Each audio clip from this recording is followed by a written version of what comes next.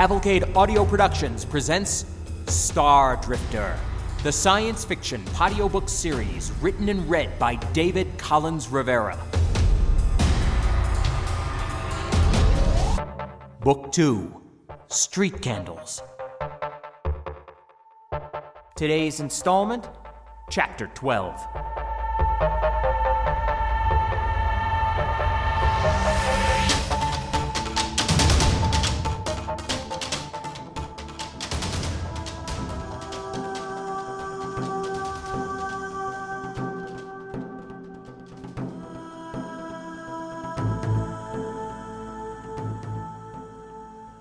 I waited until external pickups couldn't pick up anything. This seemed to take too little time for comfort. In my mind, the immediate vicinity around the shuttle had to be filled with hyper-motivated freedom fighters for whom it was a sacred duty to watch an empty shuttle, liberated and owned by the people at last, though just sitting here quietly now, cooling down. My left leg was getting a wicked Charlie horse, so my own sacred duty amounted to getting off the shuttle. That could require shooting some patriots. Patriots, loyalists, stray dogs, anybody who looked at me wrong. Yep, I was scared. How had I pulled off such a screw-up this time? I could barely think. No. That wouldn't do. That wasn't the way we did things on Griselda. The prisoners were likely offloaded by now. That had to be my goal here. Small and his crew, too. Maybe. Okay, they were secondary. But my leg hurt. I unfastened the cargo straps and clumsily crawled over to cut that hydraulic line for the hatch, the suit floods throwing weird shadows as I moved. Reddish fluid sprayed all over the inside of the gate, dark and gory in the poor light, and I worked fast to push open the magnetic lock, mostly by stomping on it. It was tempting to just hang out in there. The shuttle would return to the station eventually, maybe even soon. That seemed passive, though, and plainly stupid. It was likely that someone down here, charged with inspection duties, would open the hold and spot me. Normal tween-flight maintenance should include such a thing. No, I had to get out. With the line cut, the only thing to worry about was the lock.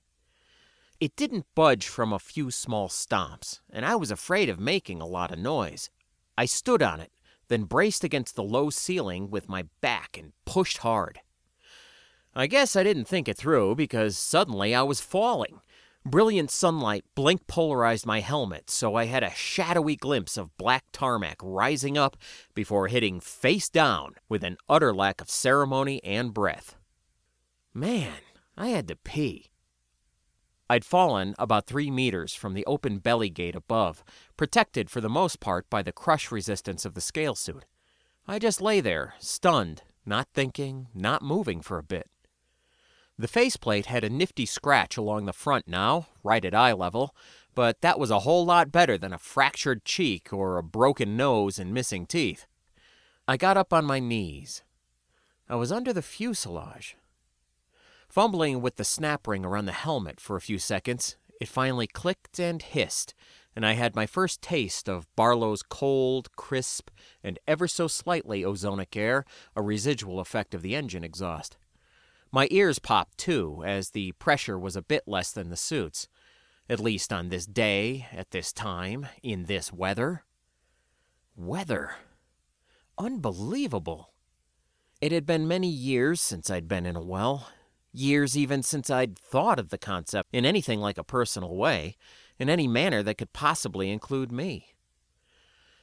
I lifted the helmet slowly, carefully, then set it down on the pavement by my knees.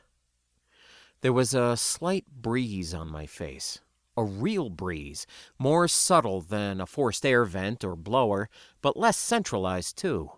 Just knowing that I couldn't shut it off if I wanted to was unsettling. This was madness. The difference to my sensations and sensibilities was so great, so unexpected, that I needed a moment to collect myself. I had been in space less than an hour before, weightless, breathing from tanks on my back.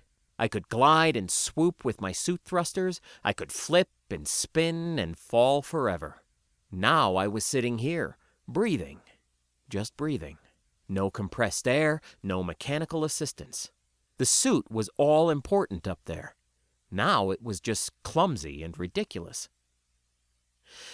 Distant voices brought me to Earth. They were raised and calling to each other, though not with urgency.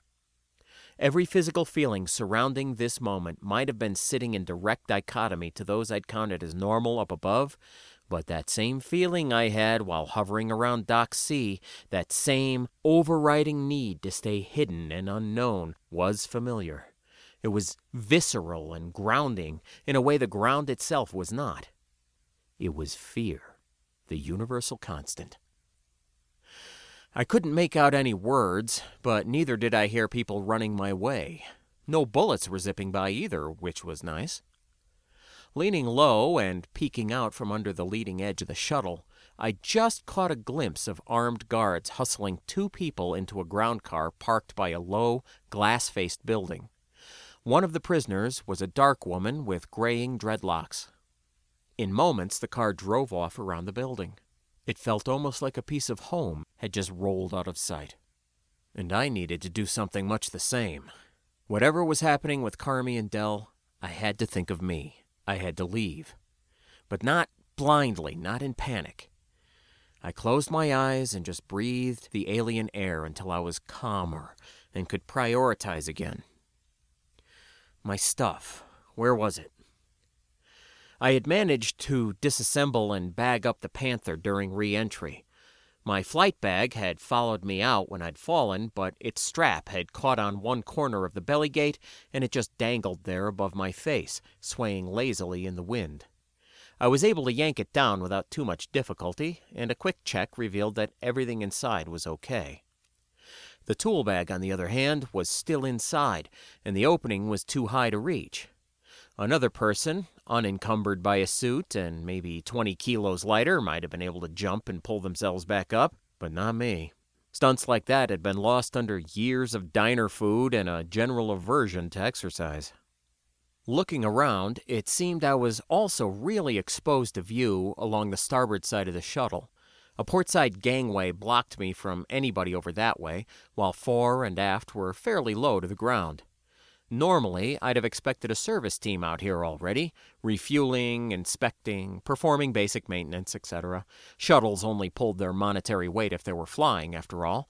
But apparently, this wasn't a normal day, for which I had no complaints. The scale suit was heavy under Barlow's 1.1 G. It took me several minutes to remove on my own, and I ripped holes in my stolen jumpsuit when pulling off the leg plates. The jumper was blood-spattered and soiled and had never fit well. It wasn't made for cold weather either, and Barlow's chill breeze was already uncomfortable. I fished that blue cloth out of my flight bag, fought with the knot a bit, and then tied it around my left arm, the way the airlock man had worn it. My scale suit, now that it was off, was a problem. I could have tossed it into the hold overhead piece by piece just to get it out of sight, but that would have likely involved missing a bunch of times and making a lot of noise. After a bit of thought, simply leaving it all there and putting distance between myself and the shuttle seemed like the best solution. Shouldering my flight bag, I cinched it up so that the Panther's pistol grip inside was within easy reach. Carrying it all like that probably looked weird, and shooting from the hip, as it were, was another consideration altogether. I could do exactly that, though, right through the bag if needed. Nonchalance was the goal, but I'd settle for awkward and silly if it would get me past these people safely.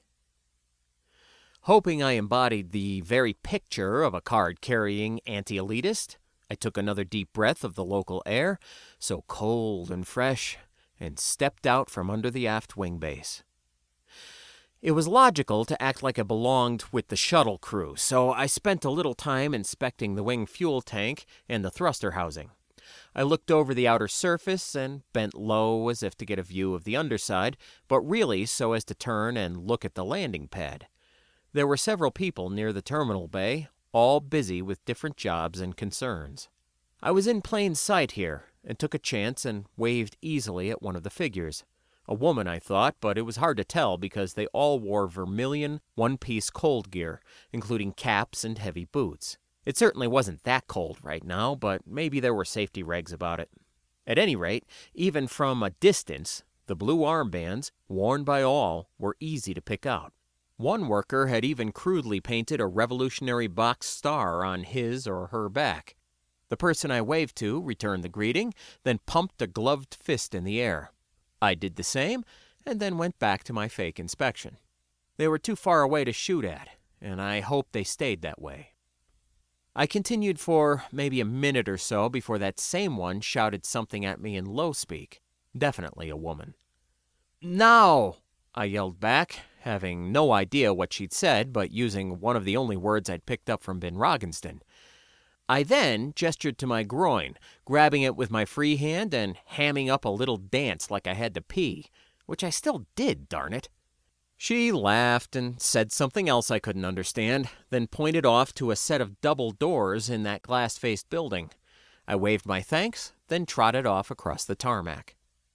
Despite my urgency, rather than make for the fresher, restroom here on planet, I guess, I wanted to sail right through the small building and head directly out into the surrounding community. A man in an unfamiliar dark green uniform, armed with a stubby automatic weapon of some sort, stood just inside the doors as I came in. He looked over my soiled, blood-spattered jumpsuit and blue armband, nodded with pride to a fellow patriot, and then returned his gaze to the many other people in the terminal. No, actually, that's too generous.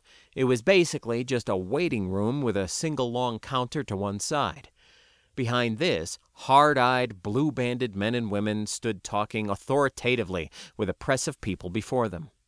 These other folks wore a variety of classy suits and overcoats that seemed weirdly out of place. Those right up at the counter spoke with the ticket agents in quiet, desperate tones, credit sticks and various proofs of identity in hand. About 24 other hopeful passengers, some with bags, some with nothing, sat fidgeting on rows of hard plastic seats, which took up the center of the room. There were more glass doors on the opposite side. This was the front of the building. I could see both ground and air cars parked out there in a small paved lot, along with more armed soldiers. A small crowd of anxious civilians were before them, bags and kids in tow. The guards were preoccupied with these people, but there were other types out there too, with data pads and binders. If one of them stopped me, demanding my papers or whatever, I'd have to make a break for it, which could involve gunplay. Since there were more guards than Ejoqs, I decided to take that pee after all, while I thought of another plan. The fresher was a tiny unisex thing and empty when I tried it. There was a lock on the door, which I made use of. After easing my bladder at last, a bunch of possible dangers came to mind as I washed up. It was only a matter of minutes, I knew, before the scale suit was spotted. After that, they'd be looking for the elitist spy who'd come down from space to wreak havoc on their world. I wanted to be well away by then, but that meant getting through the guards and bureaucrats outside. Carmi, Dell, and their captors must have been waved right on through. Maybe I could use the power of the jumpsuit, blue band combo one more time and try the same action? It was risky, but the mold stone wall behind me just above my head blasted open then as a steady line of rip rounds tore through it from the other side. I had a holy friggin' crap, they're onto me moment as I lay on the floor hugging the toilet.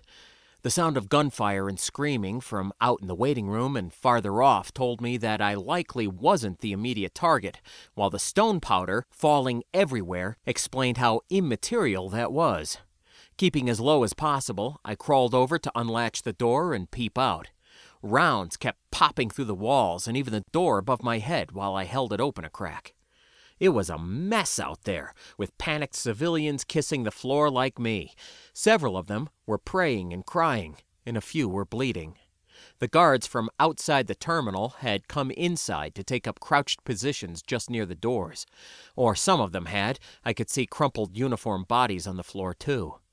Turning to look out to the tarmac, I saw squads of military types swoop onto the landing pad from one side, flanking the building.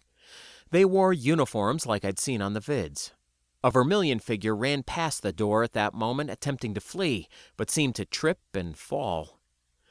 I was tempted to stay there, hoping to remain unharmed by random fire and doing my best not to draw any directly. But a kind of coolness came over me at last. It wasn't bravery, but I was suddenly calm. It wasn't desperation, though I was thinking fast. This was a battle scenario. They were ships. I was a ship. I had hostile targets moving in, launching restrictive fire. With the only possible escape vectors blocked by greatly superior numbers, the battle theater required a game changer. Staying low, I opened my bag and reassembled the Panther. Both inserts clipped in place, and I selected the 8 rounds. I then resecured the bag to my back and crawled out of the fresher. Loyalist forces in the parking lot and those out on the tarmac both laid down fire, cutting through walls and armor glass alike. We were caught in a crossfire. Clearly, the revolutionaries couldn't win this fight, but based on what I'd seen on the vids, they couldn't surrender either. Maybe no one could, including bystanders. I decided to eliminate the need and scuttled to the doors and back. Soldiers out there were peppering the building from covered positions, a few of them right under the shuttle. Armor glass was hard to break under normal use, and when it did go completely, it would burst into tiny bits, all round and smooth. Crawling over the shattered pieces of the stuff didn't open any veins, but there was blood enough anyway, pooling from the worker lying just outside. It was the fellow with the box star on his back, and I could see it was a he now because his surprised, blinking eyes stared at me as he gurgled breath and bloody phlegm. He was young, hardly out of his teens, with dark eyes and acne on fair skin. It was like he really didn't get what had happened. The fighting had been relegated to the news vids, which meant the revolution had already been won, and certainly this was a cheat. Didn't the elitists know the war was over? Didn't anyone tell them they had lost? How could there still be?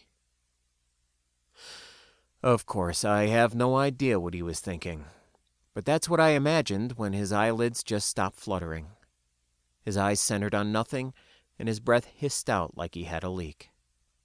It was weird. In all the insanity, all that crazy chaos, he was so still. I wondered what it felt like to try and keep your eyes open in that cold, dry air, and figured it must sting. Or maybe not. Not for him. One of the rebels from the other side of the room shouted at me in low speak, with urgency and near panic. Naturally, he saw a fellow believer with a weapon pointed at the enemy. Naturally, I didn't know what he was talking about and just waved at him to keep low.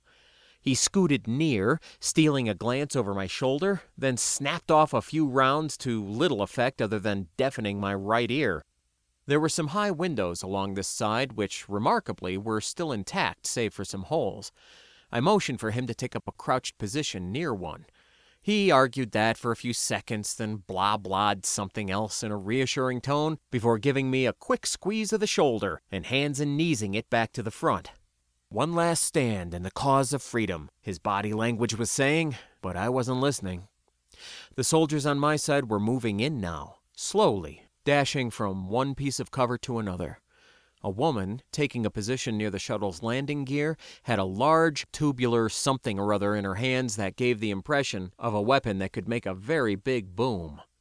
The fact that they hadn't used it yet implied they wanted the travel port back in government hands without destroying it utterly. If so, that was a practical goal, which could change for practical reasons.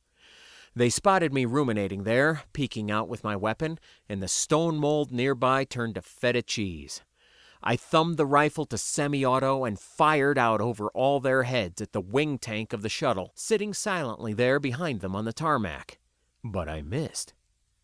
The rifle's clever counterventing may have prevented any recoil, but it still felt like an angry living thing in my hands. The armor-penetrating, high-explosive rounds punched through the shuttle's hull, pop, pop, pop, and burst inside the boat with concussive bangs that knocked out its port-side windows. Boom, boom, boom. The soldiers crouched in surprise, but the vessel just stood there on its strutted landing gear, belching thick black smoke. I fired again, my aim no better than before. The Loyalists were all lying flat, as what they took for artillery shells fell from an unknown source. The woman underneath, though, with that big weapon, had stayed her ground. She'd been shielded from the blasts above and had the bulky tube hoisted to her shoulder. I could see her plainly from across the tarmac, looking directly at me, and she took careful aim. But I fired before she could, and finally found my target. With another bang, much bigger this time, the wing burst into a ball of orange flame, the shuttle's liquid fuel within detonating like a bomb. It was too effective, in fact, because the explosion flipped a nearby baggage cart up and through the air, trailing flames and the body of a soldier who'd been hiding behind it. It came right through the windows next to me, as well as part of the ceiling, and crumbling mold-stone garbage dropped onto my head and back. That hurt, but the stuff was light and specifically designed not to crush people in the event of a quake or other natural disaster. Unsurprisingly, a lull occurred in the shooting then. The fire was spreading all over the place, and there were screams inside and out that reached me through my ringing, dust-clogged ears. People who might not get out of this. The terminal was engulfed, and the air was black with smoke. I could barely breathe myself, and flames licked down from the jagged hole in the ceiling, fuel having splashed the roof and ignited. Its heat slashed like a razor, and my only instinct was to escape, to run. This got me to my knees, and then to my feet, and then out the gaping hole that had once been glass doors to the pad, coughing, choking, alive. I had to stay away from the Loyalists. They were reeling and confused, but could still kill. I counted on the smoke to cover my escape, though I couldn't take 2 steps without hacking painfully, black, sooty phlegm and snot flying everywhere. The shuttle screamed metallically then, collapsing in place with a ground-shaking crunch and new roar of fire and smoke. It no longer resembled a flying machine, or any machine at all, just a burning mountain of metal, like a gift from perdition. Hacking and spitting, I hugged the wall to keep clear of the fire, which threatened to spread. A few soldiers stumbled about, looking for enemies or maybe survivors, but they didn't see me, or if they did, they only noticed a fat, coughing, dirt-rimed man, as stunned and swaying as themselves. Beyond the tarmac was a plastic mesh fence that looked too tough to cut, especially considering that my only tools were now buried in the wreck. I had to find a gate. Nearing the building's edge, though, I heard a low voice, like a man acknowledging an order. If there was one trooper around the corner, likely there were more, maybe hyping themselves up for a rush. Without thinking it through, I thumbed the rifle's safety, placed it on the ground, and lay on it face down. Then I splayed my arms and legs out in something like a lifeless manner, hoping the fact that I'd just crawled out of a destroyed building meant my hair and clothing had a certain authenticity. Less than 5 seconds later, I heard footsteps and muttered low-speak. I had my head facing the wall, holding my breath, my eyes half open. Heck, if they didn't start stinging almost immediately. There was a brief pause, then the footsteps and voices continued on past. I waited a bit, then lifted my head to look. There wasn't anybody nearby now, so I got up, grabbed my weapon, and took a peek around the corner. A military-style vehicle sat just beyond an open gate to the parking lot. It seemed suddenly prudent to remove the blue rag on my arm. It had come in handy, though, so I stuffed it in my pocket just in case it might again. I also took a few moments to disassemble and stow the Panther back in the bag. Approaching the front lot, I saw a number of Loyalist forces out there, along with a whole bunch of civilians running every which way, some of them carrying others, some of them streaming blood. The Army vehicle was an oversized troop carrier thing that looked fast but light on armor, what with a glassed-in driving cab in front that just seemed like a big, tempting target. Some woman with a fancier uniform than the grunts sat in there talking earnestly into a throat mic, her eyes glued to a display of some sort. There were soldiers crouching all around the vehicle, very jumpy and scanning for hostiles. I just ran past them with everyone else, in what would have been my best terrified refugee imitation if I hadn't actually been one. The parking lot dumped out to a long, lonely highway. It was a simple 4-lane job, cracked and dark, but laser straight through a bleak countryside. In the distance, a very large industrial complex stood out plainly in the sunlight. Far up this road, but approaching rapidly, more of those Army vehicles barreled toward the travel port. I crossed lanes and struck out upon a low plain of hard scrabble, here and there pocked white with patches of unmelted snow. There was a sheen of mud on the ground between tufts of stiff, dark green, almost black grass that stood up taller than my waist. Just below the mud, it was frozen hard, like uneven stone, and my footing was slick and bad. A small flight of what looked like armed air cars appeared from an oblique angle, high up but diving fast. They leveled out and then screamed over the travel port, seeming loud and close and scary. I had just noted the box star emblem on their bellies as they roared off directly overhead when a hot shock wave sent me sprawling face first into the cold mud. This was followed immediately by a deep, rolling whump. I sat up, confused, and looked back the way I'd come, wiping mud and dead grass from my eyes. A huge cloud of smoke and fire was rising into the white and blue-streaked sky. The terminal, tarmac, and people beneath it, all engulfed, all gone. The mud felt cold, soaking through my borrowed jumpsuit. A smear of arcing blackness stabbed the heavens, looming above destruction, declaring death and mayhem for all to see. But my bottom felt icy, and it disturbed me. I slipped a few times getting up, then faced away from that scene, and set off again. Stumbling, walking, the bag bumped my leg with each step, while that unending, uncontrollable breeze, cool and crisp and clean, whispered by with simply perfect indifference.